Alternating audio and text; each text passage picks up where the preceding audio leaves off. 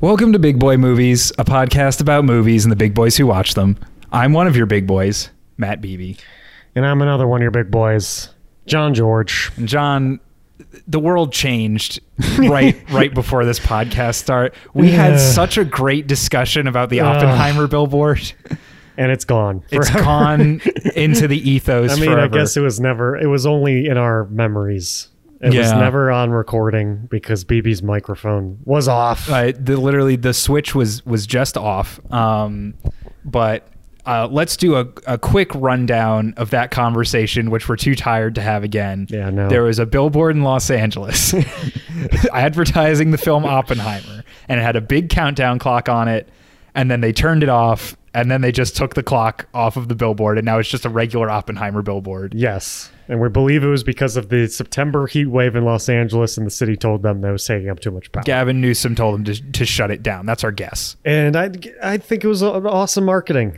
Yeah. And it sucks that it's gone. Like that, everyone is seeing that every day on their commute. No longer going to happen. I know. It's just a normal billboard for the next 10 months. The anticipation is gone. I was excited for Oppenheimer. Now I'm not. Now I have no idea when the movie's coming out. Yeah, no idea at all. When I'm driving my car, I'm not going to be reminded it was so of the convenient, exact second that Oppenheimer was going to come out. I didn't. Now I have to look it up on my phone. It was so convenient. I could just look up and be like, oh, that's when it's coming. That's the thing is I drive by the billboard and I'm immediately like, oh, come on. And I pull out my phone and Google when is Oppenheimer coming. And Oppenheimer is a long word. Yeah, I really got to look at my phone. I don't know how to spell it for a long. Yeah, I get it wrong a few times. And while I'm driving, like I've killed 3 people at this point. Yeah. I mean, just like Oppenheimer has killed at least 3 people. LA County should have really taken this to account. Now, maybe that's why they did it. Oh, yeah. Maybe it was a distraction.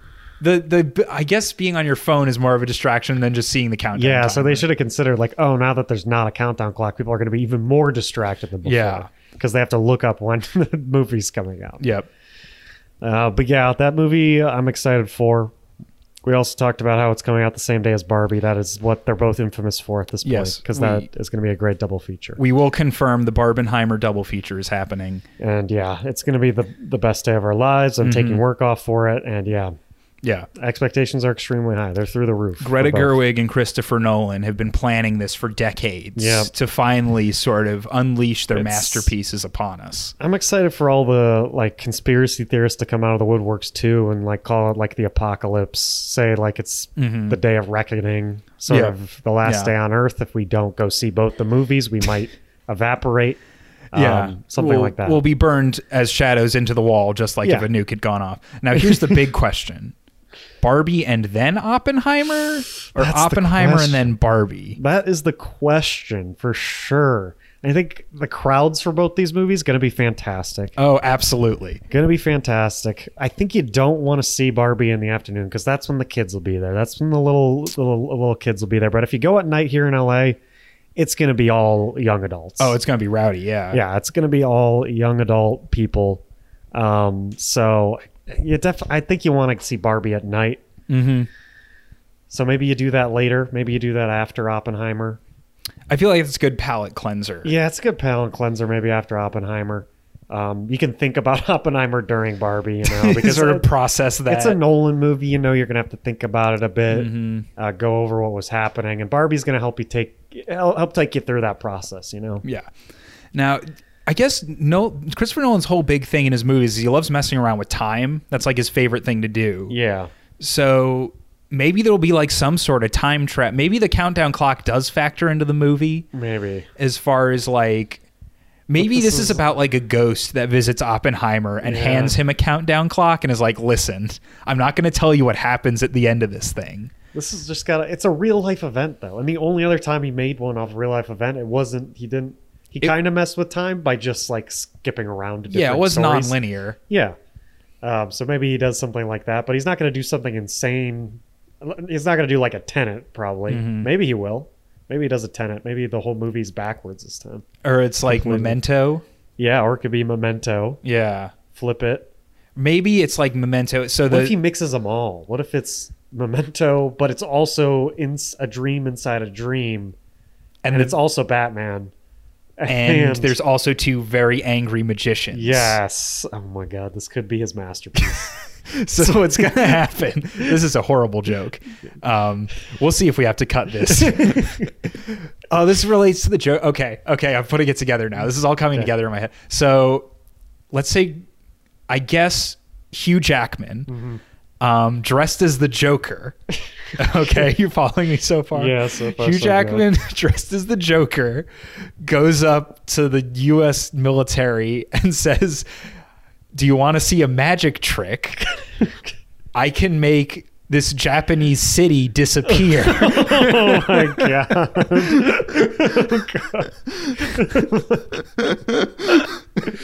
All right, this is the perfect opener for this movie. If this isn't the opener, I'm going to be upset. This is nothing compared to the last conversation we had. Yeah. The last conversation took a much better direction than this one. This one is great, dude.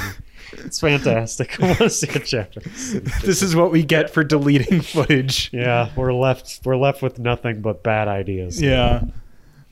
But that's going to change because I do have a segment for later. Oh, we got a segment. A new segment for later where we're only segment. going to have good ideas. Okay, I like that. Okay. That's high expectations, though. But we've been away for a little while. Yeah. And it's funny, I looked at my letterbox and I was like, oh, I've definitely seen a ton of movies since the last one. And as it turns out, I haven't. Yeah, same here. Wait, what did we talk about this one? Holy shit. Here's the thing. That was the 3,000 Years of Longing, right? Yes. The last one I said this was the one we were going to fight because I went nuts about Barbarian. Oh, so yeah. Okay. Then I have seen a lot of movies. Yeah. Holy shit. You have. I've had some other stuff. We also said we would review the Pacific Northwest, so we'll include that as well. Oh, yeah. We have to review the Pacific Northwest. Yeah. Holy shit. Okay, let's start with that real quick. Okay. Pacific Northwest, because you went to Portland, I went to Seattle. Yes. That's the context. All right. As far as Seattle goes, I like the Pacific Northwest. I thought it was beautiful. Mm-hmm.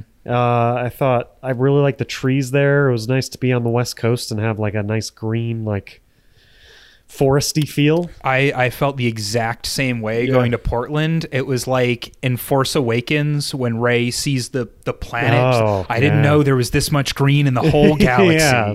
That's the big thing about being in LA. Anytime you go anywhere where there's green, you're like, whoa, yeah, green. I haven't seen this color. With the Pacific Northwest, it's just everywhere. It's just a giant forest. It's beautiful. Oh yeah, and a lot of blue. I mean, Seattle's on the ocean, so we went on a boat tour. That was nice. I really liked downtown Seattle in general. I thought the area near the Space Needle was really cool too. Yeah, there's like a big park, lots of museums.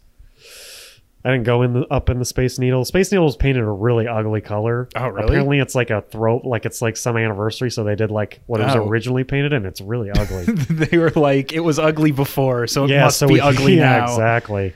Me and Marion were both thrown off by that. We were like, that's not the color it usually is, right? And then it was confirmed by someone, it's painted differently. Overall, it was. I like the city a lot. I want to explore it more. Pike Place was cool. Ridiculously long line for the Starbucks that's on Pike Place. That makes sense. When it is literally the only difference is the outside of it. Did you actually try to go into the? No. Okay, that's a good idea. Yeah, because a ridiculously long line. The only difference is the sign out front. Like the inside's the same exact as any Starbucks. They serve the same exact as any Starbucks. Yeah. It's not even the very first Starbucks. It's just one of the oldest Starbucks left. So, yeah. That's kind of a tourist trap, but besides that, food was all right. I'm used to we had a lobster roll. Ooh. It wasn't good, but it's only because I'm treated to Boston lobster rolls. I was going to say, which is by far the best. You go from literally clam chowder. Had lobster roll and clam chowder. Yeah. Both way better in Boston than Seattle. Yeah, I think other than Maine, you're not going to get better lobster and clam chowder than Definitely Boston. not. So you set yourself up for failure there. Yeah, I did. I'll say I didn't spend a ton of time in downtown Portland. We walked around an area called the Pearl District, which is apparently the nice part of downtown because, as some people know, Portland's gotten a little bit rough in the last few years. But honestly, even the parts that were supposed to be not great, I was like, this isn't that much worse than LA. Yeah. So But yeah, no, I enjoyed walking around. It's just like a very chill vibe in Portland. You don't really get the sense that it's like a huge city. Yeah. It's just like a nice, chill downtown area. They have these like food carts everywhere, and they're all just got like this great food. Nice. Yeah, and they have this giant park called the Arboretum that me and my girlfriend went on like hikes and stuff in. Nice. Which was gorgeous. So yeah, I'm gonna be honest, I didn't really go in with any expectations for Portland, but I'm gonna give it a big thumbs up. Nice. Yeah. Yeah. I've been to Portland once, but it was a while ago. Okay. But I remember liking it. And I remember it being very green when I was young as well. Yeah. Not as nuanced as opinion as our European review. No, European view is but better. Europe's a whole nother planet. Yeah, we're giving it like an American type review here for sure. Yeah, Pacific Northwest, go visit. Go check it out. Go check them out. No one's really been there before besides us, so I think they could really use the tourism. Yeah, definitely could. All right, let's review movies, I guess, which is what we also do on this podcast. Okay, we first should talk about Barbarian. We should. Because we have a bone to pick with each other, even though we both like this movie. I want to fight about Barbarian. Yeah, if you want to, you have passion for Barbarian, so I feel like I shouldn't talk about it. Okay, yeah, I mean, I said it on the last episode, but I just went in. I forgot you did talk about it. Yeah, I didn't talk about it. I'll give a quick recap, which is I went in like having only seen the trailer and being like, this looks like a generic horror movie. Yeah. And then the whole movie happened and I was like, oh my God. That wasn't. Yeah, I was like, this is so much more and so much better than I thought it would be. Yeah. And it took all these crazy twists and turns. But it was also like really simple, which I appreciated. And yeah, I just came out, as a lot of people apparently did, and was like, wow, that was extremely impressive for the guy who made the Grapist sketch on The Whitest Kids You Know. Yeah. Yeah, I think that's my perspective is interesting because it's different from you. You saw it like immediately. I saw it after I heard all this. Yeah. So like I'm going in with higher expectations than everyone else at this point, which I think is why I liked it less than most people did. Yeah. I think especially Letterboxd screwed me over on like the top reviews on Letterboxd just talk about how like it's the most insane movie they've ever seen, which I think it's unfair to it. Like, I don't think it was trying to be insane. It just gave a different expectation for what it actually was. Yeah. Like, I thought it was just going to be like just some insane shit, basically, because it's a horror movie. So I was like, oh, this movie's going to like be crazy. And it's like crazy. And there are like moments I definitely didn't expect, but it was just different than I expected. I still like this movie a lot. The second act is like damn near perfect. I love the second act so much. The Justin Long part's just so good. Yeah, I mean, we'll get into light spoilers. It just came out on HBO Max like yesterday, so yeah, so you can easily watch this movie. But yeah, no, that the moment where the movie hooked me was like they build up to this first like really the first real scare of the movie. Yeah. And then just hard cut to Justin Long on the PCH, and I was just like, "Wait, what? Yeah, very jarring. Just complete like very jarring. And from there, it just like had me. I was like, "Where could this possibly even be going?" Yeah, and I think they delivered just on like tying everything together. I agree. I really like the very end of this movie. I think the third act has like I have some bones to pick. But I really like how it at the final end part of it. Right. Which I guess we won't spoil, but it was great. Yeah. A really hard cut to credits in this one. Yeah. I really like that hard cut to credits. Great song choice as well. Oh yeah. I forgot about that. Yeah. And it takes place in Detroit. I figured that's why you rated it lower than I did. No, I don't care. I don't care. One of my friends, I mentioned on this podcast, one of my friends did give it 1 star off for Detroit slander. I don't think it slandered Detroit really that much. You think it was a fair depiction of Detroit? Yeah, I think that was a realistic depiction. I mean, not every like street is like the one that's in this, but there's definitely like streets like that in Detroit. Yeah. So like it's a real thing. But I think it also like included things that I'd like about Detroit, which is like there's a big underground like artist scene, which was a part of this movie at some point in the first act. Yeah. That I thought was super true to Detroit. I think it's like still there are a bunch of like people who are flocking to Detroit still, despite it having a shitty reputation. So I like that they put that in there too. The Detroit hate was not. Only reason I gave it 3.5 was I just had high expectations. I want to watch it again without my expectations so high. Yeah. I'm like so on board, like, because the only reason I saw it is because Zach Kreger directed it, and I was just a big fan of Whitest Kids You Know, and I was like, well, this guy, like, who's like, his whole thing is he just made like goofy comedy for years. Like, I gotta know.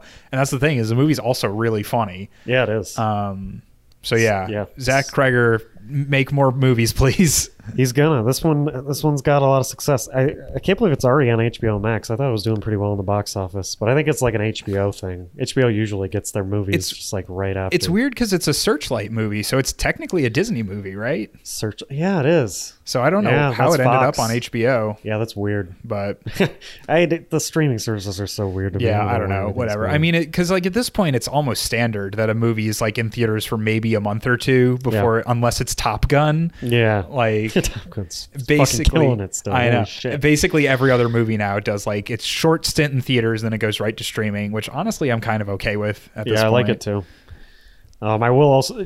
Directing was great in this movie, by the way, and I really like some of the camera angles he played with. Oh yeah, for sure. You like that Doom first person shot? Yeah, it's really interesting. I thought I thought they were very creative angles and like good shots of doors. Mm-hmm.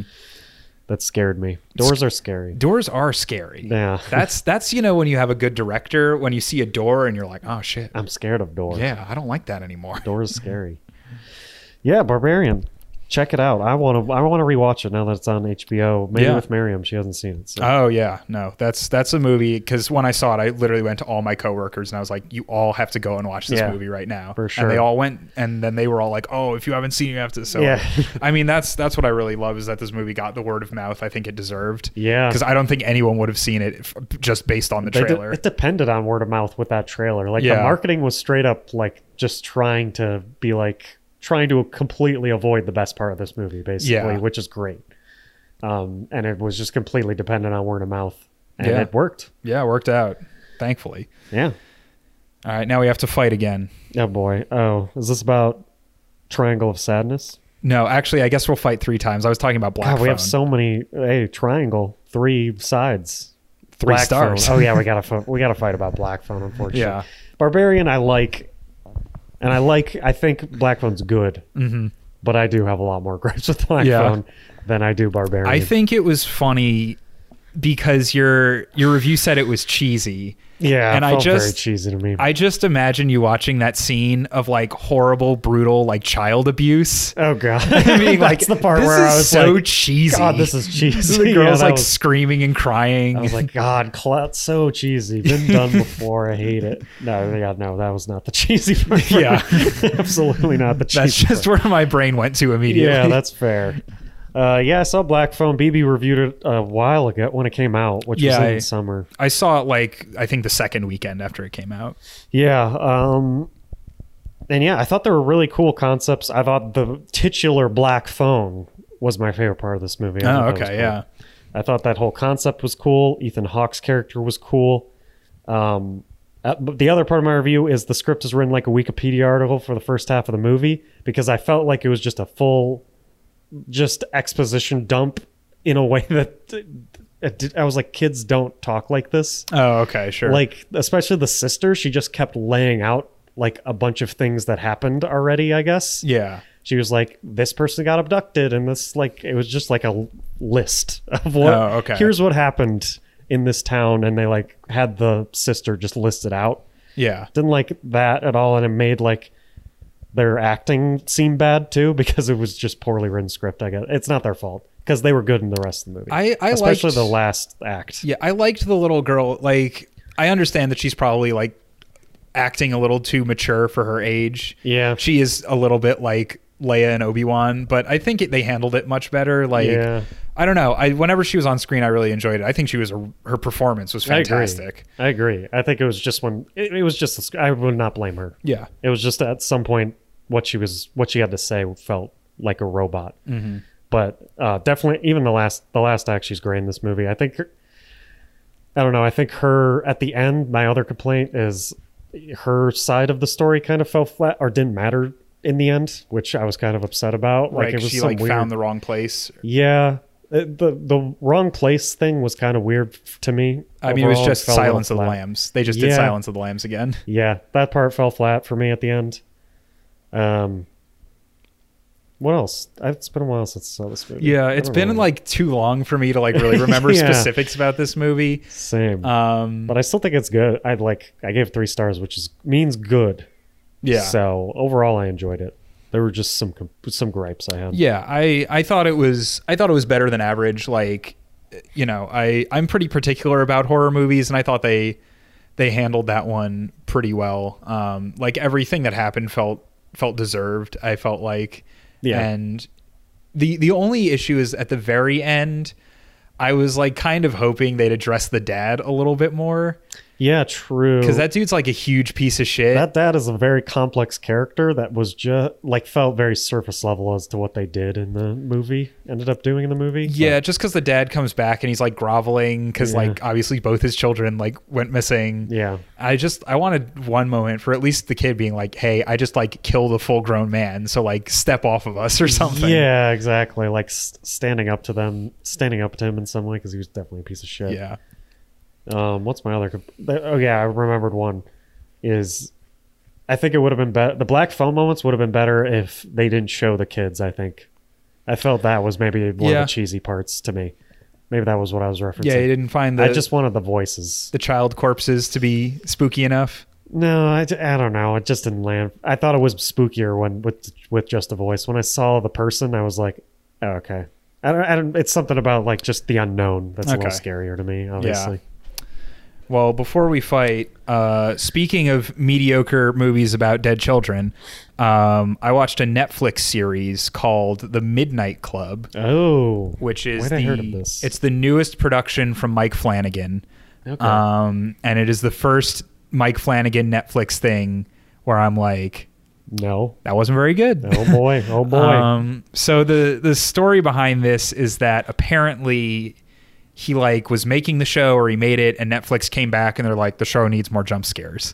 Oh, and so he was like, okay. Not good. And you can really tell there's not good. There's a whole bunch of shit where like stuff will be happening and then like a spooky witch lady will just come out and go like, Pah! And you're like, they're not scary is the thing. Yeah. I'm just like, oh, there she is again. Yeah. Jump scares they might scare you in the moment, but you're just like, that was cheap. And you know what's funny is what's it called? Sorry, is the audio running? Now I'm paranoid about the audio. Yeah, no, audio's running. Okay, cool. What's annoying about it is that the first episode, the whole show is about these kids who are dying. They all have terminal illnesses and they go to this like hospice mansion where they can basically just like live out the last of their lives in comfort. And at midnight, every night, they get together and tell each other scary stories. Oh. And the first story this girl tells is like full of jump scares to the point where it's ridiculous. Jeez. And they have a whole scene where all the kids are like, oh, this story is just a bunch of like stupid jump scares. Like you can't just like arbitrarily put in jump scares. That's not scary. And meanwhile, like 2 scenes ago, there was just some random witch lady like popping out of the background to scare so you. they're making fun of. It feels like that was in the script initially, and Netflix that just like flew over their head. Of course, and they were like, does. This show is very clearly geared more towards teenagers, and so I think Netflix is like, teens are gonna think this is boring, because like a lot of people complained about Midnight Mass, which I think is brilliant, but a lot of people slower and not jump scary. That's the thing is like Midnight Mass has like almost no jump scares, I think, but it still has moments that are like genuinely very scary. I won't spoil it for anyone who hasn't seen it, but there's like what Mike Flanagan does best is like creepy imagery and like tense moments. And the like creepy imagery he uses in Midnight Mass is so good, but a lot of people complained because a lot of Midnight Mass is people monologuing. Like there are very long-winded speeches and conversations about like religion and like life after death and all this stuff. And, you know, I found all that stuff interesting, but I can understand how a general audience, or especially like a teenager. Would watch that and be like, oh my God, like I don't care what you see when you die. So that's the thing about Midnight Club. This is also the first Mike Flanagan Netflix thing that's apparently going to be more than one season. All the others were just miniseries. And so interesting. I got to the last episode of this one and nothing was resolved. And I was like, wait a minute. Which is always not a good feeling. Yeah. And it wasn't even like a compelling cliffhanger. Like, have you watched Severance? No. Okay. Well, Severance. I know that also ends a little cliffhangery. Well, the thing about Severance is it's really, really good. Mm-hmm. And they must have been extremely confident they were getting a season 2 because it ends on the biggest cliffhanger. Yeah. But this one doesn't even commit that hard. Like, the bad guy just sort of leaves at the end. They kind of stop the bad guy and then they just leave. Oh. And I guess they left. They got away. Really or good, whatever. Really good storytelling. Yeah. And then, it's also hit and miss because it's kind of an anthology series with all the scary stories that the kids are telling. And with anthologies, it's always like hit or miss with those things. Yeah. And a lot of them I felt like were misses, in my opinion. And then also I just think it's bold to have a series about dying children be the one that's multiple seasons. Yeah. Because it's like, what? Aren't they supposed to be dying? Well, like the whole series are like, all these kids have a few months, maybe a year left at most. And so it's just weird to be like, I feel like if we get to season 3 of the Midnight Club and we still have the core cast there, I'm going to be like, all right, guys, like, is the cancer that slow? You kind of ruin a big emotional beat here. They're all going to die. You start just like losing interest. And I mean, there's elements of the story of them trying to figure out how not to die. That's like part of it. There's supernatural elements, but it was just like, it just felt like such a massive step down from like Haunting of Hill House and Midnight Mass. That sucks. Yeah. So that was disappointing. I'm really excited for his next show though, because that's going to be based off of a bunch of like Edgar Allan Poe like stories and poems. Oh, nice. And I think that's going to be very firmly in his wheelhouse. That can be creepy. Yeah. That's good. I love crows and ravens. Yeah, ravens. There's going to be a lot of birds. Oh man, there's going to be so many birds in that show. I'm hyped.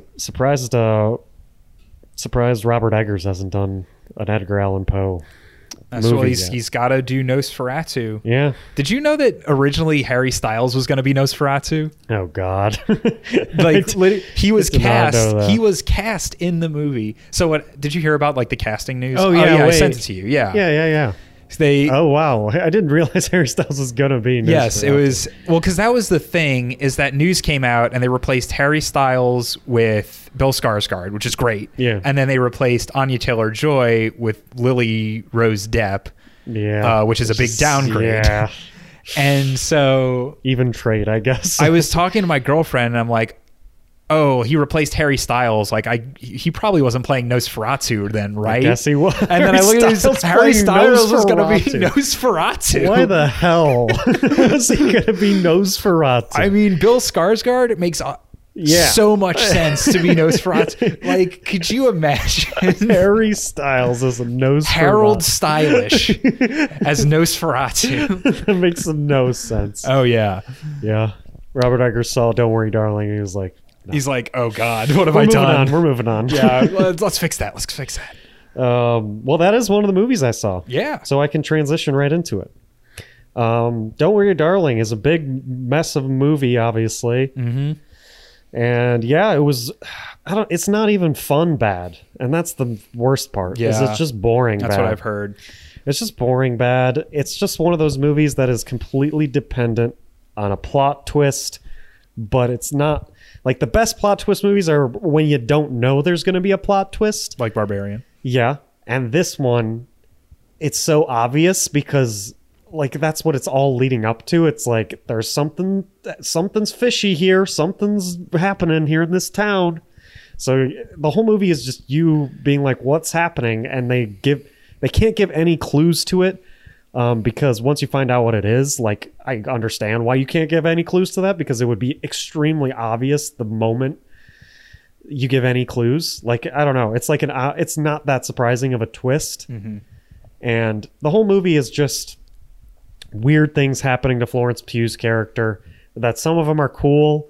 None of them advance the plot at all. The Yeah. plot is in the same exact place. It introduces the characters, weird things start happening for an hour and 15 minutes. Nothing new is happening to Florence Pugh. We learn nothing new about this town. We're stuck in the same place for an hour and 15 minutes. Oh my God. Of just Florence Pugh, weird things happening to Florence Pugh that give us no hint to what is going on. Until finally, like, we get like some hints and they reveal it. And then, like, David Ehrlich has a really good point. One of our favorite critics. Yep. That the twist should have been the inciting incident, and I 100% agree. This movie would have been insanely better if the twist was the inciting incident, because an hour and 15 of this movie is nothing. Absolutely nothing. Yeah. And then the twist is interesting in itself, but it all of a sudden just crams all of it into this 10-minute ending. Right. Where things are like finally interesting, and then they're like, it's done, it's over. It's and you're like, what the fuck? It's like a reverse Passengers, where Passengers just tells you the twist of the movie in the first 10 minutes, and then just plays out like normal. Yeah. Also, I'll be real, I was trying to avoid this, but I did basically have the ending of Don't Worry, Darling spoiled, so I do kind of want to talk about it. Okay, yeah, we're going to spoil Don't Worry, Darling. So, fair warning, I feel like if you wanted to see this movie to shit on it, you've probably already seen it. Yeah. And also it's bad, so who cares? Yeah. But basically, from what I understand, Harry Styles is a Discord mod. Yeah. Who kidnaps a girl and puts her in like Not his even own kidnaps, like SimCity. He's dating her. They're dating. Oh. So he doesn't kidnap, kind of kidnaps her, I guess, but they live together and are dating. There's an interesting idea in there too of like exploring why Harry Styles like character all of a sudden becomes an incel, but they don't at all, of course, go into that. He just turns into an incel. So wait, hold on. So Florence Pugh is dating Harry Styles, who looks like a Discord mod? Not yet. Okay. He looks normal, and then he loses his job.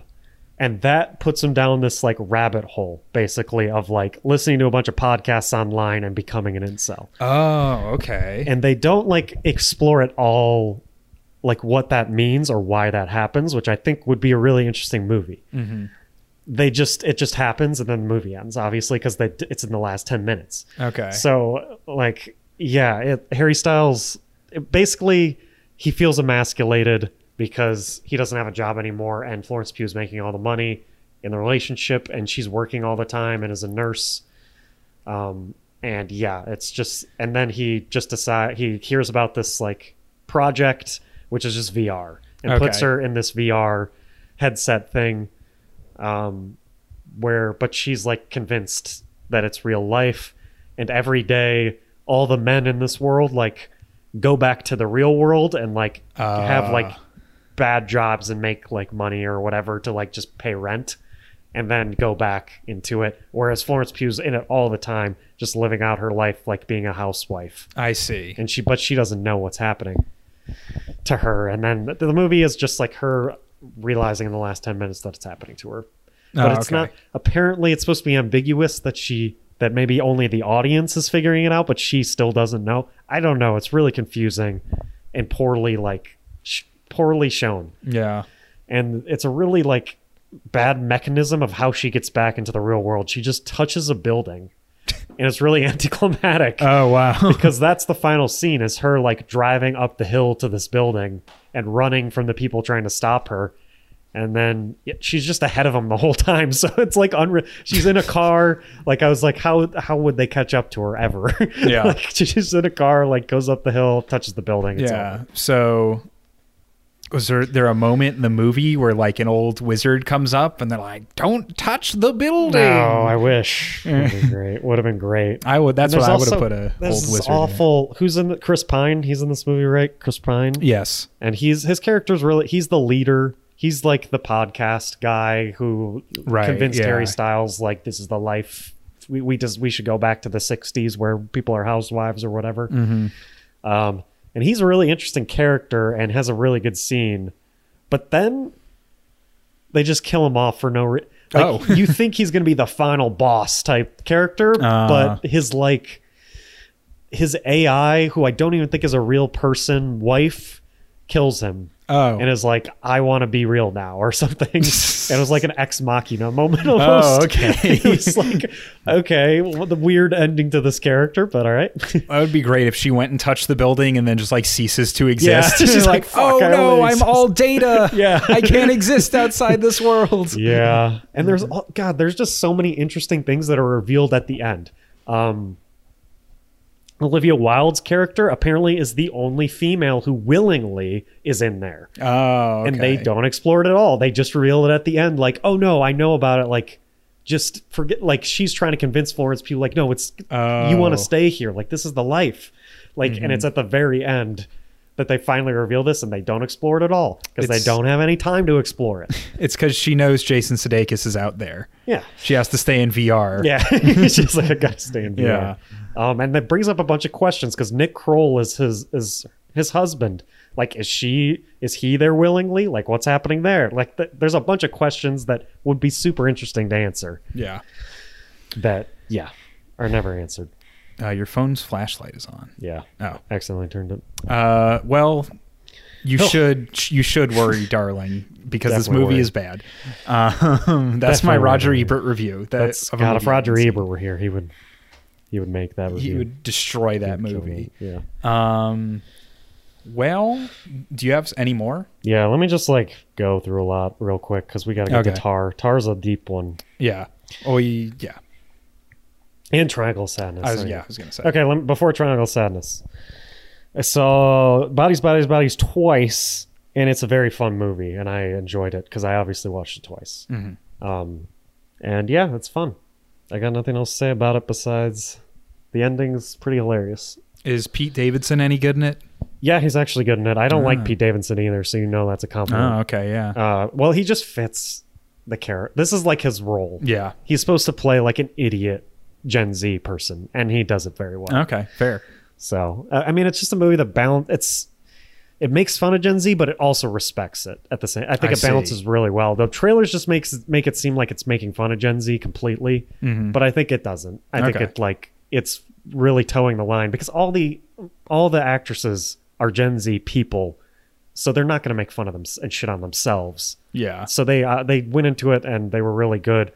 The what's her name from Shiva Baby is back. Oh, nice. What's her name? Rachel Sennett. Yeah. And steals the fucking show. There's a really one of my favorite lines of the year about podcasting. Oh, okay. In this movie. Oh, nice. Because her character has a podcast and it is just hilarious. And she also has another really good line. Yeah. But yeah, and also this isn't a horror movie at all. This is Among Us. This is The Thing. This movie is like a whodunit. Bodies. Yeah, it is not a horror movie at all. I thought it was like going to have horror elements. No, it's just a whodunit. Oh, okay. With like some scary moments because it's all in the dark. And I would totally watch an Among Us movie. Yeah, now I gotta see it. It's Among Us. Yeah, Gen Zers, come watch it. I watched Over the Garden Wall. Great. So good. I love Over the Garden Wall. Watched it on an airplane. I just was in bliss the whole time. Yeah. Fantastic. Watched Decision to Leave, which is the new Park Chan-wook movie, and it's so fucking good. Mm-hmm. I still haven't stopped thinking about it. This is one of my favorite directors. If you don't know him, director of Old Boy and The Handmaiden. Handmaiden's one of my favorite movies ever, and I don't think it reaches that levels, but maybe on a rewatch it could. It's just so good, and I love it. It's supposed to be like a Hitchcock type Hitchcock movie, and I think it's very Hitchcockian for sure. I really liked it. Nice. All right, Triangle Sadness. Talk about a decision to leave, because a whole bunch of people in my theater did that. Yeah. Yeah. Triangle Sadness. One person in my theater did. They came back though. They just threw up. They definitely went to throw up. Okay. No, I had a few definitive walkouts in my screening. I mean, this will be one of those episodes where we just talk about a bunch and we'll just call it the Tar episode. Yeah. But yeah, I was like, I literally knew nothing about this movie going in. I hadn't heard anything. I hadn't seen a trailer for it. And, you know, I wish I had some warning. My dumbass recommended to you forgetting that you don't like gross out humor. I just like... it's like, fuck. I was like, yeah, people love this movie. And then you said that. I'm like, oh, yeah, you did tell me that I once. like... Fuck. One of the only episodes of Always Sunny in Philadelphia I don't watch is the second Wade Boggs episode where all the women are just like vomiting on the plane. Yeah. And so it's just like... You know, I didn't walk out. I can handle that kind of. I just don't enjoy it. Yeah, I'm just like, this is just gross. I don't find it funny at all. Mm-hmm. I'm just like, ew. And you know what? I'll give you like the beginning of that sequence. I guess spoilers but like whatever. Yeah. The beginning of the nasty barf poop sequence was funny because I was like, I get it. The rich lady was like, I want all the poor people to swim. And they make it very clear, like, that's going to ruin all the seafood they're about to serve. Yeah, yeah. So, like, sure. But then it just keeps... the entire second act of this movie is vomiting and shitting and like people falling over. Yeah, which is it's either going to be an big positive or a big negative for people. Yeah. It's not going to be in the middle. People are going to be like, yeah, that seems all right. Yeah, it's either I fucking hated that or I thought it was amazing, because it is you can't deny that doesn't happen too often in movies. I mean, I can only imagine why it doesn't happen too often in movies. Like, why haven't they thought of this before? But yeah, that's like the camera work in that. It makes you seasick. I was legit queasy, not only from the throw before the throw up. I was seasick. Like I was legit queasy. I was like, oh god, like I am. That's what's funny is like watching that scene, because I like grew up around boats. Like I was on boats a lot when I was younger. I was watching that scene being like, cannot relate. I do not get seasick. Like okay. That's just not something that happens to me. Yeah.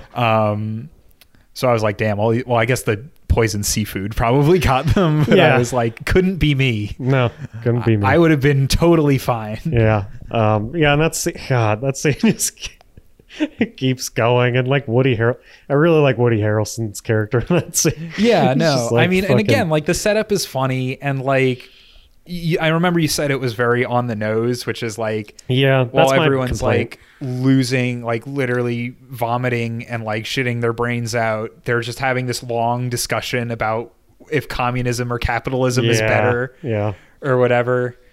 I had trouble trying to figure out quite what the movie was trying to say. In parts, it did kind of just feel like a shittier Parasite. Yeah, thematically. Yeah. I agree with that. I think thematically is the weakest point of this movie, especially seeing as you haven't seen his other movies. I've only seen one of them. No, I haven't seen. But Force Majeure is just like almost a masterclass in subtle theme doing. And this one is the exact opposite. It's shoved so many themes in your face that you don't know what it's saying. Yeah. That's what this movie is, which was the disappointing part for me. Was Force Majeure was so subtle and like such a like it was. Force Majeure is the very first act of this movie. Basically, it's the couple arguing at the table about like such a like minute thing that's like not in movies that much, of them arguing like, oh, like I could pay, no, I want to pay. Like it's that's what Force Majeure is. Which I really enjoy about Force Majeure. And then the second, third act just completely go away from that, and it's just an insane ride, basically. Yeah, I would say I want to go to Spoiler Town for this, just because. So we're going to Spoiler Town. If you have a strong stomach, I guess you can watch this movie. I don't know if I would recommend it to anyone, but like... I recommended it to my dad because he loves throw up. Oh, okay. That's his favorite. If you're John George's dad, go see this movie immediately. That's his favorite. He loves when people fake throw up or like gag, and people don't do that. They full throw up in this movie. Well, that's the thing, is the vomiting in this movie is so realistic. Yeah. Like the sounds they make and everything. It's not like...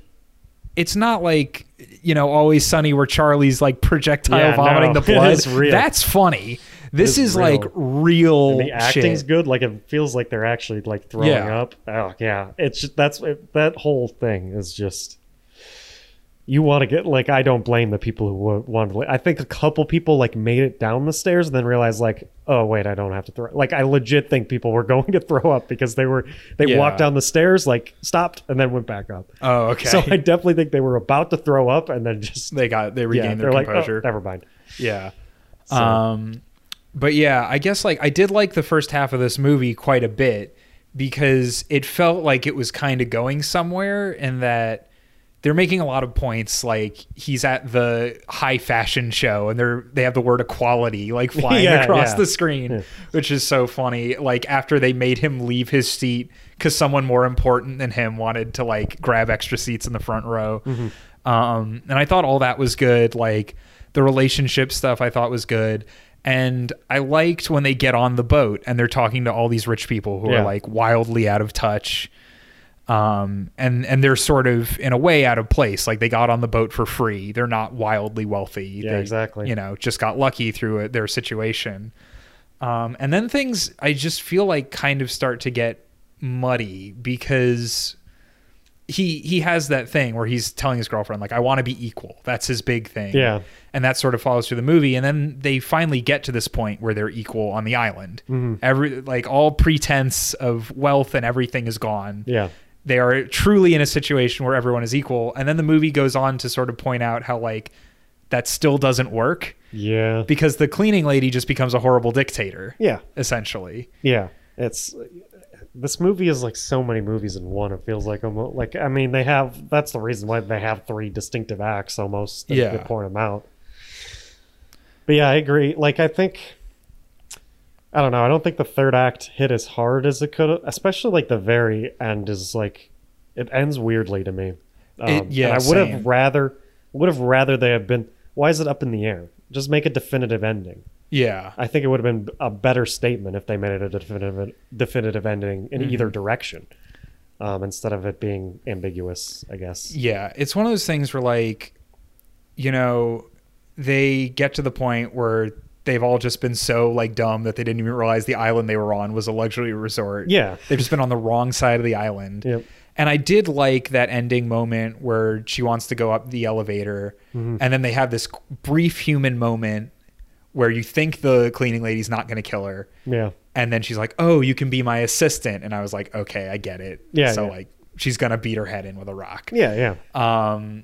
And I thought that worked. And then they just cut to the dude like running. And I was like, and then is that really the last shot you want here? I was just like, what was the implication that he like found out? I think the implication is killed her, or there was a scream or something that indicated like, oh, something happened, or I don't know. That was my immediate reaction.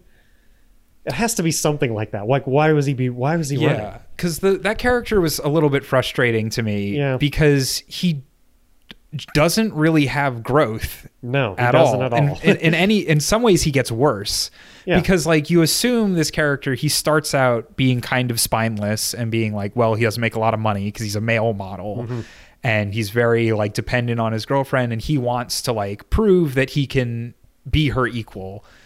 And then it feels like he's given the opportunity to step up on the island, right? And like become that guy. Like, you know, he could learn how to make a fire. He could learn how to catch a fish. None of them try to do, by the way. Which like, is funny in a sense for like the ultra rich people. But like, for him, like that's his chance, right? He's kind of the outlier, the fish out of water. And so this movie progresses and he's like, he just becomes her sex slave to the point where like, I thought it was funny, the line where she's like, do you remember what you said to me the first night we were in the boat?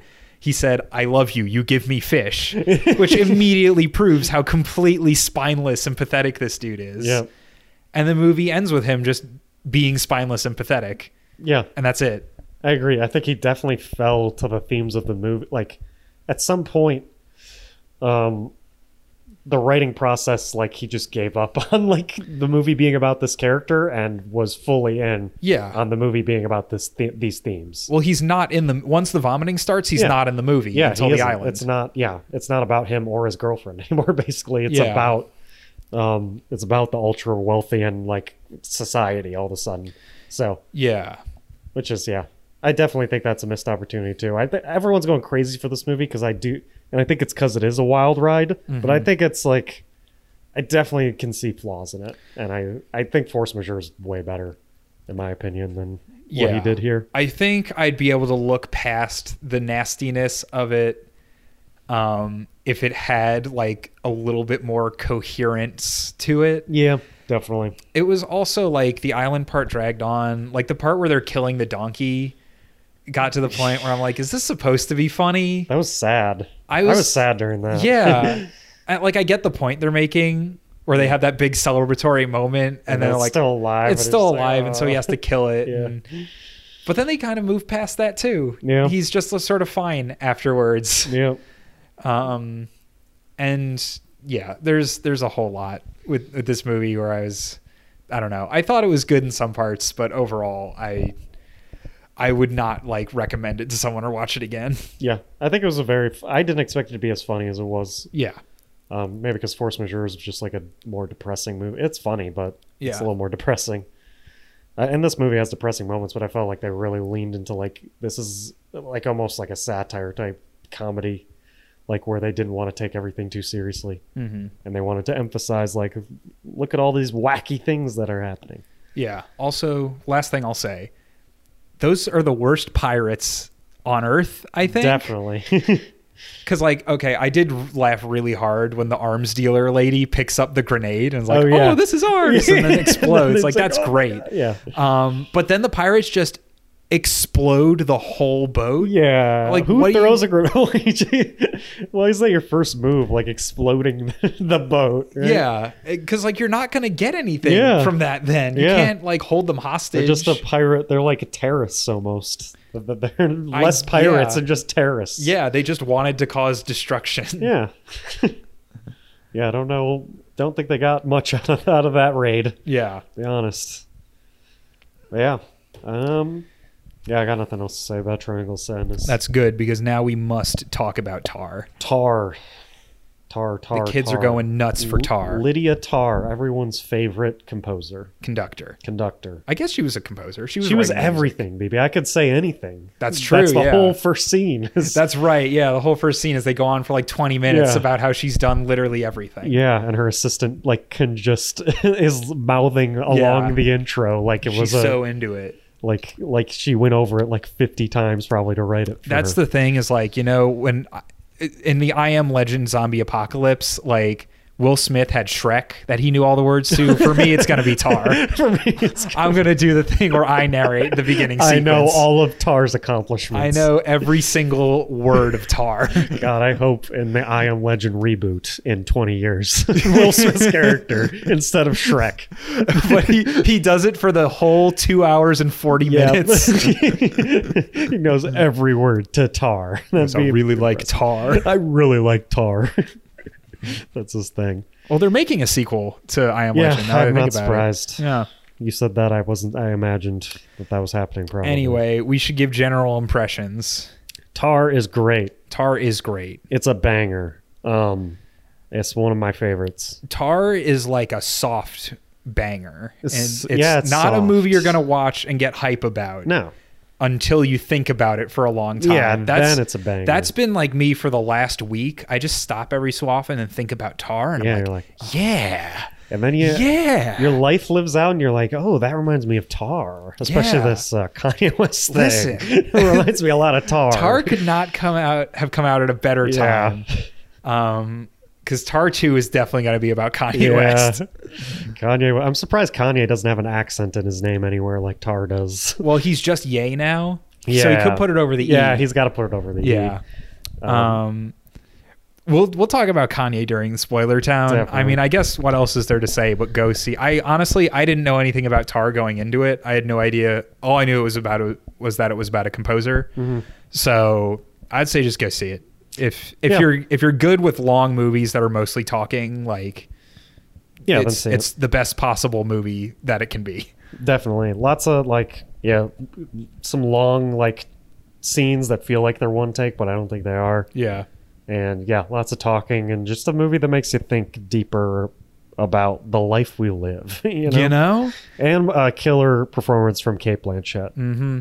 So and an amazing pose on the poster. Yes, I don't know how she did that. Like, I'm trying right now. Yeah, very good poster pose. I also like this banner on Letterboxd. Yeah. I like that pose too. She's like going like, and that's what composers do. If you're on the website version of Letterboxd and you're on Tar, it now says Let Tar Boxed.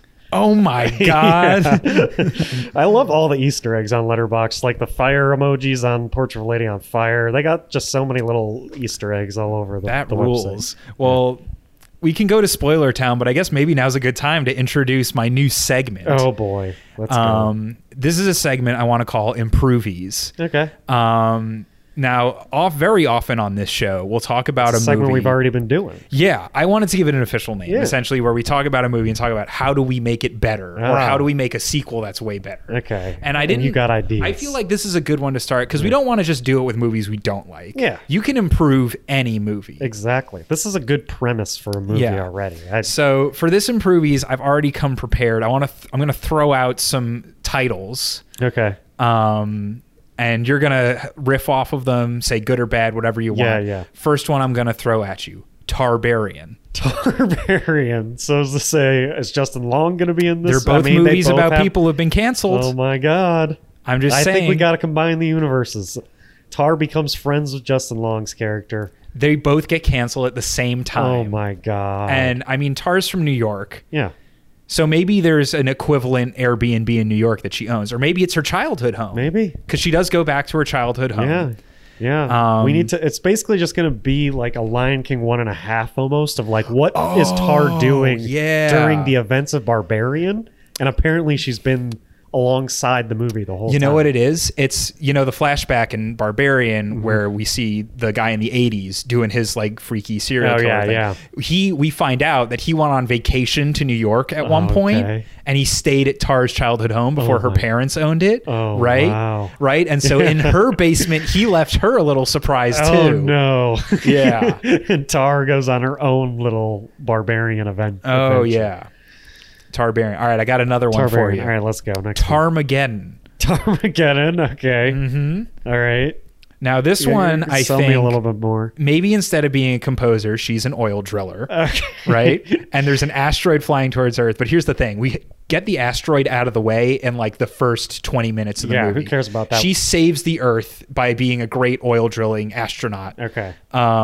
But then I like this. It turns out all the oil people who worked on her big oil rig, she's been doing that thing to them. Oh no. Ooh, and then she gets canceled, and now it's like the whole Earth has to deal with their savior being a sexual predator. Oh God, that's a good one.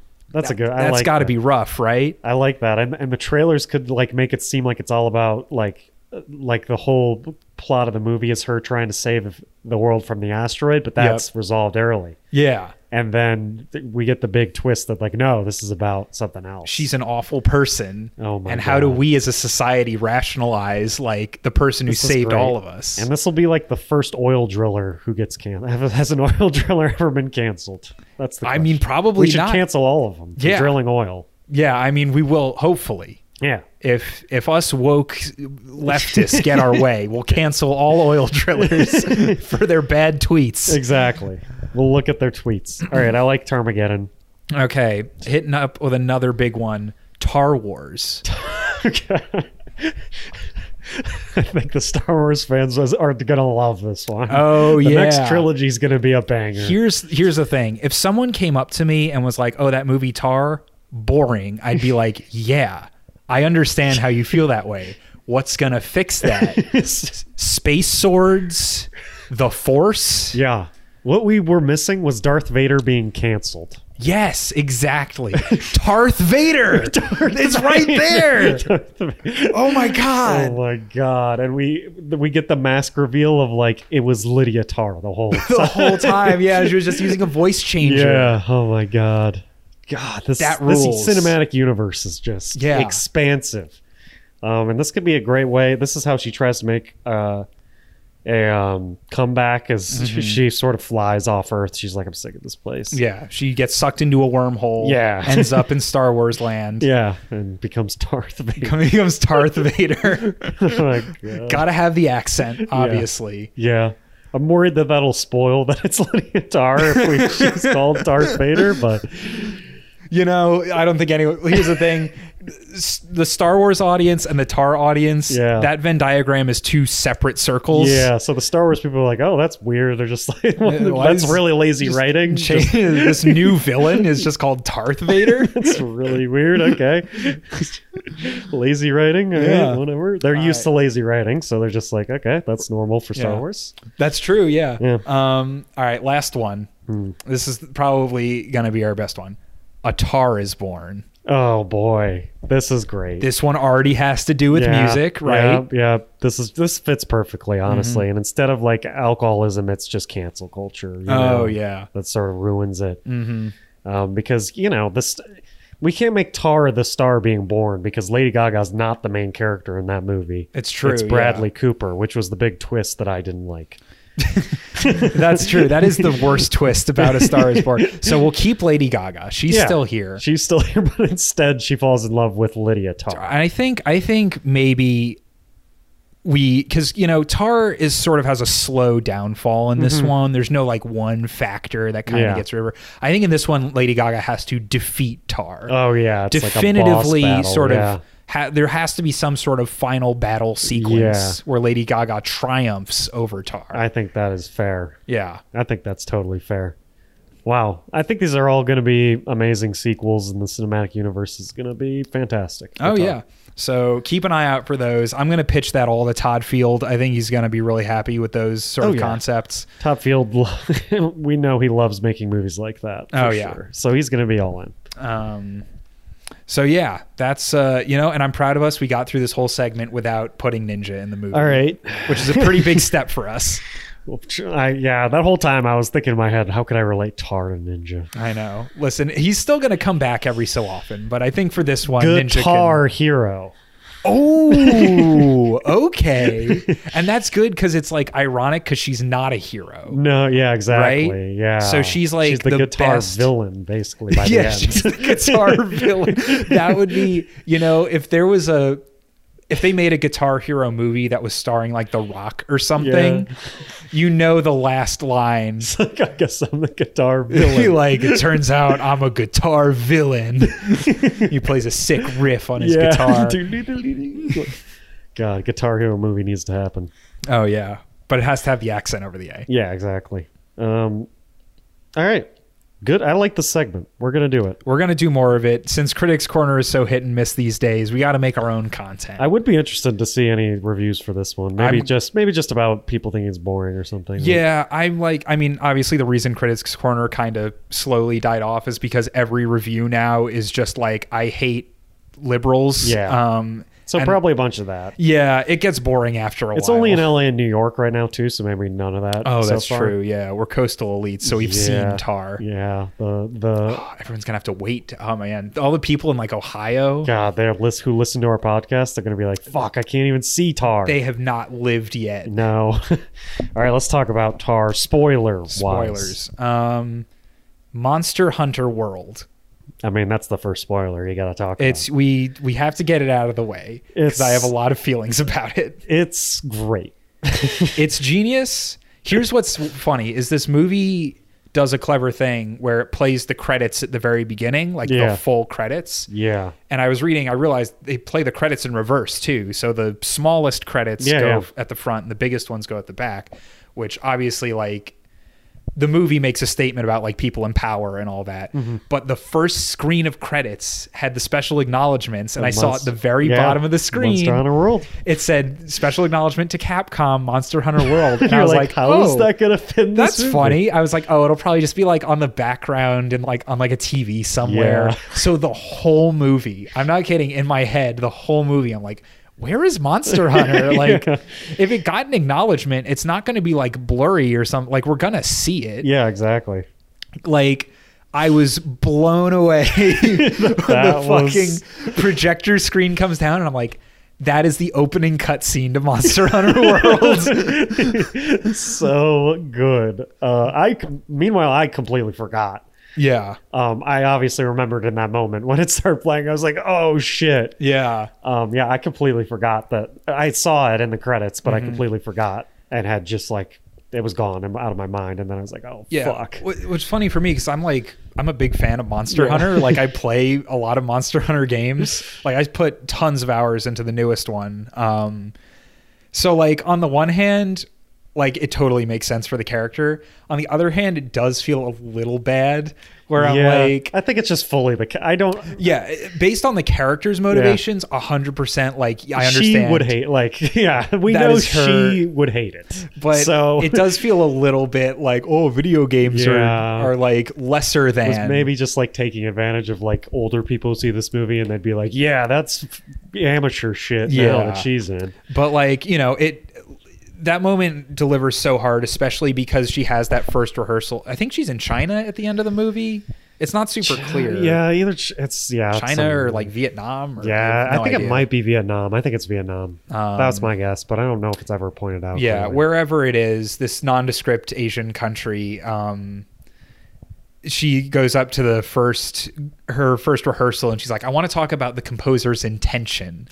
And in the moment you're like, well, obviously that's something Tar would say. And then when it's revealed what it is, you're like, oh no, his intention is that you're fighting big monsters so you can turn their body parts into swords.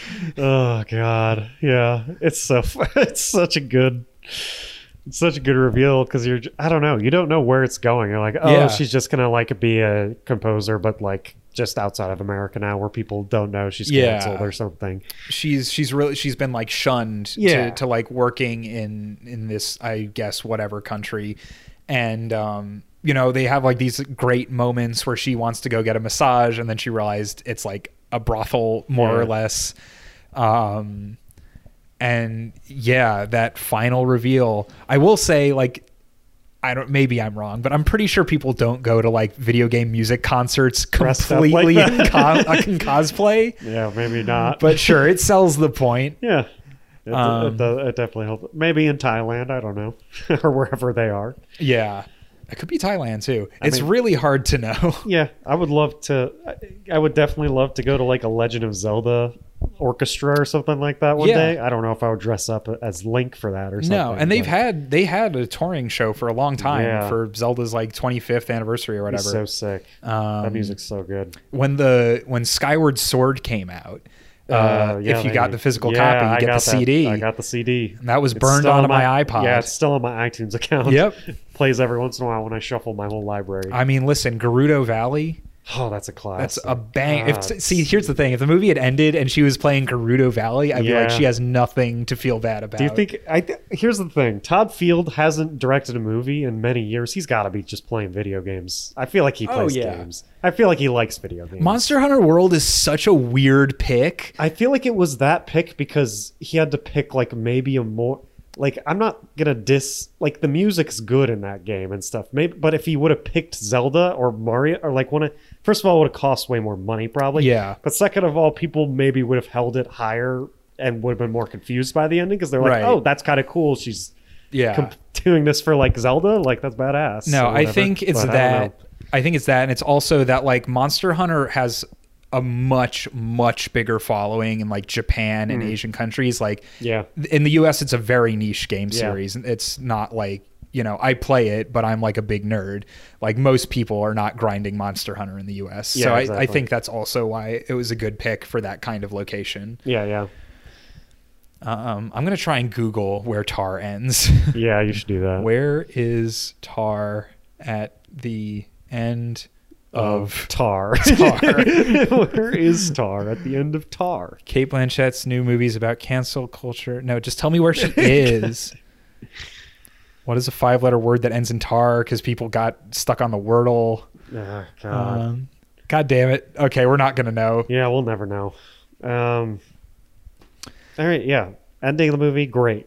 Banger. Love the reveal and then credits. And everyone in my theater's like, oh, it's like one of those credits that you don't expect. Yeah, well, it's like whoa. I thought it was kind of an homage to like 70s movies where like they always did that. Like if you watch like Monty Python, The Holy Grail, like that plays the entire credits before the movie. Yeah.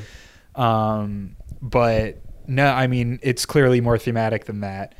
But yeah, they introduced Tar, and she's the most accomplished musician ever. She has an EGOT. She's got an EGOT, which means wild. She has all the awards, basically.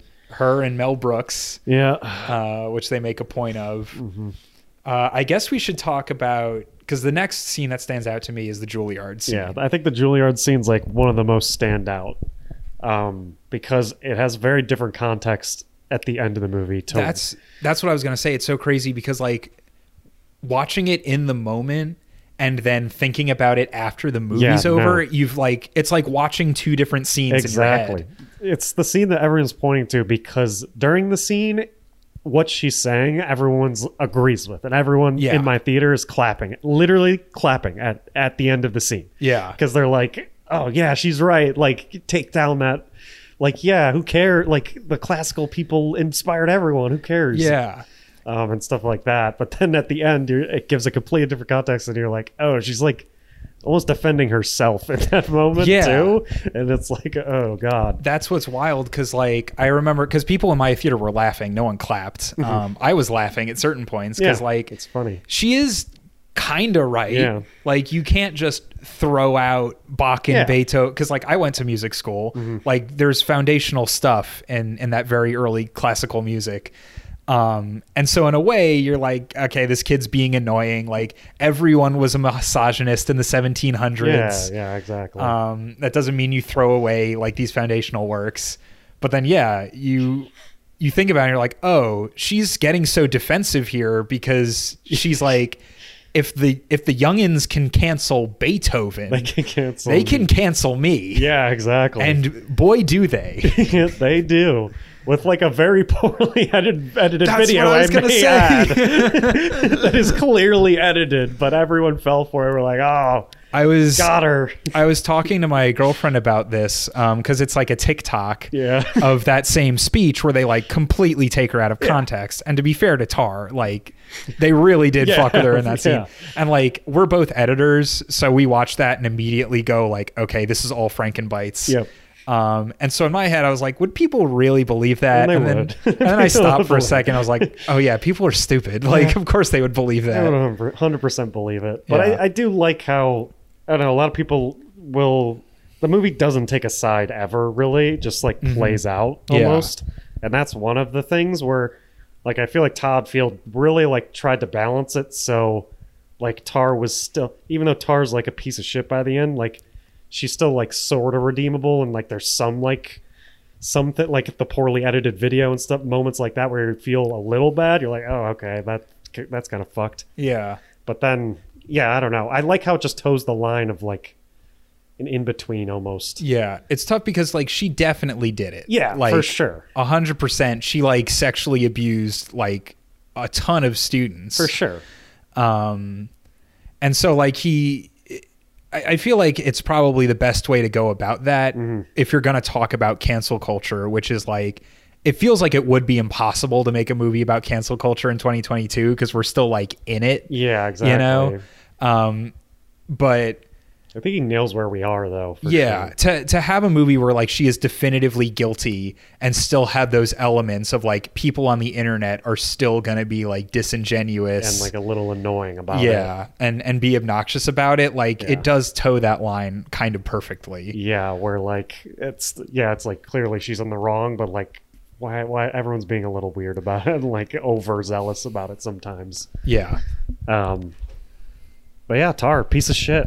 Her real name's Linda what? Linda something? I don't know. I just remember when he's like, oh, her brother is like, oh, Linda. And I was like, you motherfucker. Linda. That fucking accent you just made up. Yeah, she made up the accent. Her last name is something. I'm going to say, for one of the top Google's is real name. Lydia Tar, real name. Let me try to find this. But yeah, what else? Yeah, the Juilliard scene's just great. Like, it's like one of those legendary scenes where, like, in the moment, especially just watching with a crowd of people, is like great. Yeah. Because everyone was like, "Oh God, I regret like giving a standing ovation at that part." Yeah, that I gave a standing ovation at. It works in that way of deconstructing something too, because you get the type of audience who might be like into a Ben Shapiro or something like that, and be like, "Yeah, destroyed the college student with facts and logic, got him." And you can kind of see how like anyone could be easily swept up when the when the person talking just like, you know, rolls over this college student. But then, yeah, at the end of the movie, you're like, oh, she's an awful person. Yeah. And you like feel bad for agreeing with her in that moment because like she's not doing what you think she's doing. Yeah, exactly. In the moment, you're like, I don't know, all you've heard about her is like that she's brilliant, and you're like, yeah, you should probably listen to her. She's like a brilliant composer, right? Like she knows her shit. And honestly, that doesn't necessarily even take away from her talent. No. Like she is a talented she's very talented conductor. Which is a big point of the movie that like reminds me a lot of what's happening with Kanye right now, obviously. And in that scene is like, do you separate the art and the artist? It's like a huge theme of like a lot of movies, in this one as well. Yeah. In the case of Tar, I would say no. Yeah, no. I mean, in the case of Kanye, I would also say no. So yeah, I think by the end you're like, okay, yeah, you can. Yeah. there is a certain point where I feel like it just taints everything. Yeah. Like, I mean, if we want to talk about Kanye, I just remember sending you that tweet he made that one night. Yeah, and I legit thought it was fake. Yeah. I was like, well, what is this? I literally had to go and verify it before I sent it to you because I was like, you know, it was just a screenshot because it got deleted like immediately. And you know what? So ridiculous. I've been on edge for weeks. He still hasn't go DEFCON 3. He still hasn't gone DEFCON 3 on me. Yeah, but that's scary. You know, he could be out there doing anything. Yeah. He's not gonna have shoes anymore because Adidas dropped his ass. He has no more shoes. I think some other people dropped them too. I don't know if this is true. I saw an article this morning that said Kanye West apparently just showed up to the Skechers headquarters. Really? And they just had to like remove him from the premises. I really don't. I bet that's fake. I know. It's true. I do kind of hope it was real though. Like it's not outside the realm of possibility. Yeah, that Kanye just like he shows up to Skechers and he's like, I'd like to talk to John Sketcher, please. I need a new home for my shoes. The Yeezys won't sell themselves. Kanye, I don't think the Yeezys are going to sell at all. I could see him doing that. But yeah, the whole Kanye situation's just everyone's like bringing up the South Park episode again, which is a great episode of South Park. Holy shit, he is a gay fish. He is a gay fish. It's such a good episode. But yeah, like that whole scene, I thought that was just super interesting. And yeah, I got my definitive answer by the end. Yeah, I mean, it is like, it's also pretty wild how it unfolds. I really like how you had that assistant character who's really devoted to her. And I don't know, it took me a while to realize like, oh, she's like the latest victim. Yep. Who's now being passed on for this like new girl. Yep. And like, yeah, when I honestly thought what was happening was that the original girl like faked her death. And she was the one who was tormenting her. That was one of the things. Like, yeah, it felt like kind of like a ghost story type situation for a little bit, where it was like, okay, yeah, is it like she's being haunted? Because there was some like weird, like in her apartment constantly, there were like weird like things happening, and the metronome was like randomly on one night, and all that stuff. So there is like a weird like haunting feel to the movie at moments, so it does feel like that. But yeah, I assume it was just her assistant who was writing that. Yeah, I figured because she had those like papers with the weird like maze pattern on it, and the same pattern was on her metronome. Yeah. So I figured that was her. I guess in the moment I was like, oh, that's too easy. It's got to be a ghost, right? Yeah, exactly. You're like, oh, this movie's going the ghost route. Yeah, and then it wasn't. The true monster was Tar the whole time. Yep. True monster was Tar. Yeah. As always. But yeah, there's just so much to unpack with this movie. So many moments I love. One of the funniest moments is when Tar goes to talk to like her daughter's bully. Yeah, she's like, I'm her father. I'm her father. It's so funny. Yeah. Lots of like another like big moment is like that sound that keeps annoying her when she's in her like loft. Yeah. And then like, I don't know, she's just like super annoyed by it, and then like you find out what it was, and you're like, oh shit. Like, yeah, it's the old lady's like life alert. Yeah, exactly. Basically. Exactly. And it just like goes, I don't know, I think that's like a little tiny representation of Tar as well. Like just so many like small moments where you learn more about this character. I really appreciated. Yeah. Yeah, I'm trying to think. I did really like the scene where that lady ultimately dies and they're trying to sell the apartment. Oh yeah. And so Tar just goes nuts on like the accordion. Yeah. Which was like fair. I'm with Tar at that point. Yeah, I'm with Tar. I won't cancel Tar for that. That was a sick move. Yeah, no, there are a lot of annoying things Tar does that you're like, well, yeah, I would probably if I were like my best self, I would do that annoying thing, you know? Because like, you know, these people coming to like the world's greatest conductor musician and being like, can you not play music? Yeah, it's like, fuck you guys. Like, beautiful music coming from this apartment. Fuck you guys. Yeah, and it's in, I don't know, I like how this movie, like, it's kind of in plain sight the whole time that she's a shitty person, and you like almost want to give her the benefit of the doubt of like, maybe she's not bad. Like the whole, you know, the Russian storyline with the new girl she's going to replace her assistant with, basically. You know, it's there the whole time, and it's creepy. Yeah, because it's weird.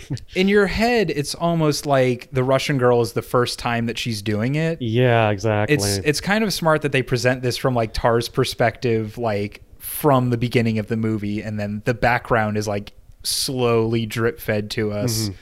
Because yeah, it's just one of those things where she flirts with that lady at the very beginning of the movie, and you're like, okay, so like maybe there's some infidelity with the wife going on, but whatever. And then you get onto this thing with this young cello player, and she immediately like boosts her to like the lead soloist, like completely screws over the actual first cello player. And also, now that I'm thinking about it, like her wife was the concertmaster, the lead violinist, and you're like, oh, she's been doing this forever. Like this has just been Tar. It's just a movie that unravels itself long after you've watched it, which is, I think, kind of the genius of it. Yeah, I agree. So yeah, I guess we should also point out Tar, a proud New Yorker, a New York Rangers fan. Oh yeah, true. Hard day for the Rangers. Sorry, Rangers. Yeah, you got a fan. My uncle was is a big Rangers fan. So not after Tar though. Well, I'm sure the Rangers put out a statement at the end of this. Tar is not actually a fan, and it's not real. We swear. We do not associate with Lydia Tar. I would love if you get one on the Rangers Twitter, like the official one in real life. That'd be so. If I were involved with the Rangers social media team, I would immediately be like, we got it. We have to distance ourselves from Lydia Tar. Yeah, we need to do it. It'd be such like a niche, like guaranteed no hockey fans are seeing Tar. Yeah, I mean, I tweeted about Tar recently. I was like, I know no one's going to understand this at all. Wait, you tweeted about Tar? I did. I did a few tweets about Tar. I tweeted asking for Tar 2, and then I just tweeted a picture of me listening to Monster Hunter music on Spotify. Which is like the most niche tweet maybe on all of Twitter. Nice. That is a pretty niche tweet. Yeah. I'll go like him. I'll go back and look. Okay, yeah. I'm trying to think of other like big moments in this movie. We already mentioned her going and seeing her brother, but I really like that scene. It's so short, but I really like that scene. I actually wanted to talk about the dog, the monster in the basement where the cello player lives. Oh yeah. I was kind of confused by it. Well, first of all, like, why does the cello lady live in such a horrible like building? Yeah, I don't know. It looks like abandoned. She mentions at some point that she's like she doesn't have like a permanent place there. She was just there to like, because she wasn't sure if she was going to be in the orchestra or not. Right. So she was staying with somebody, obviously in a shitty place, clearly. Yeah. Until she like found out whether or not, and I guess she just didn't find a new place yet or something. But it was really shitty. It's really a weird place to stay, obviously. But yeah, that whole scene was like weird. I don't know what I'm sure it like has a deeper meaning or something, but it was just like, because it seems like Todd Field just like puts that, like he wouldn't just randomly put that in there or something. I guess you could just say it's sort of part of her descent, right? Like, yeah, I think it's part of her descent. It's also like, yeah, I don't know. I think it maybe shows like how she really likes to be in control of everything, and that was a moment where she wasn't. Right. And then right after it, is a scene where like she like asserts herself again, like at the orchestra. I feel like at the rehearsal, she's just like really like asserting herself with that scar on her face and stuff. Yeah. And looks intimidating as hell. Oh, I remember the doctor, because she gets injured and the doctor's like, oh, you're a little crooked. And she's like, what do I do about it? And he's like, nothing. It just gets better over time. Yeah. Which is kind of interesting, because I don't think Tar will get better over time. Yeah. I think she's kind of been destroyed completely. I think she's one of those people that would be impatient and would be like, no, I want it better now. Yeah. I'm Lydia Tar, for God's sakes. Yeah. Make it better now. I guess, yeah, that could be it, because she's asking for like a quick cure, and he's like, there isn't one. Yeah. You know? Exactly. It's going to hurt for a little while. Yeah, man. Tar. I honestly, when I was talking to my coworkers the other day, I went in and recommended Tar basically as hard as I recommended Barbarian. None of my coworkers went to see Tar, though. Yeah, they probably looked up the trailer, started what it was about, and were like, this isn't like Barbarian. Yeah. This is a completely different recommendation from That's why BB. we got to get Tarbarian off the ground. Yeah, none of my coworkers went and saw Tar. I told them I saw Tar. I don't think any of them were interested in Tar either. Yeah, I mean, listen, it'll be showing up at the biggies for sure. Oh yeah, it'll be there. It's a biggie movie. I hope it's an Oscar movie. We'll see though. I feel like she's got to get a nom. Yeah, for I acting. feel like at least acting. At the very least, it'll be one of those where like the performance gets nominated and nothing else. At least acting for sure. Oh, the other thing I wanted to mention real quick before we finish, I really liked how this movie doesn't have a score. The only music that's in the movie is I didn't realize diegetic or non-diegetic, whichever one exists within the movie's world. Anytime people are just talking or just out in the world, there's no music. Oh, wow. It's completely silent. I didn't notice that. Did not notice that. Yeah, and I thought that was really great. As someone who was like raised with classical music, I always like when they do stuff like that, where they sort of respect the music. Yeah. And let it speak for itself. It's the reason I'm a big fan of Amadeus. I need to see Amadeus. Oh, Amadeus is so good. But Amadeus, the whole deal was that it was originally a stage play, and the guy who directed it wanted to adapt it, and the guy who created the stage play basically said, you can make the movie, but you cannot change a single note of Mozart. You have to play all the music as it was written by him. And the movie's obviously better for it because it's just all of his original compositions. Yeah. So yeah, that was another thing about Tar that I thought was really brilliant, was just like you let the talking scenes just talk, and you let the music speak for itself. Yeah, I agree. I like that a lot about it too. Lots to like about this movie. Yeah. And also the music, some piece, I can't remember, some piece from Tar also is in Decision to Leave, which I saw the movies like back to back basically. So I was like, oh, wow. Nice. Small world. Yeah. Well, it's Tar's world, and we're just living in it. Everyone jump into Monster Hunter World. It's a great game. Really accessible if you're new to the series. They streamline a lot of the more complex aspects of Monster Hunter. If you like that, move on to Monster Hunter Rise. It's on the Switch. Play them all. Yeah, I like that one a little bit better because the hub world's a little bit more contained. Okay. And until next time, for more Monster Hunter reviews, stay big, you beautiful people.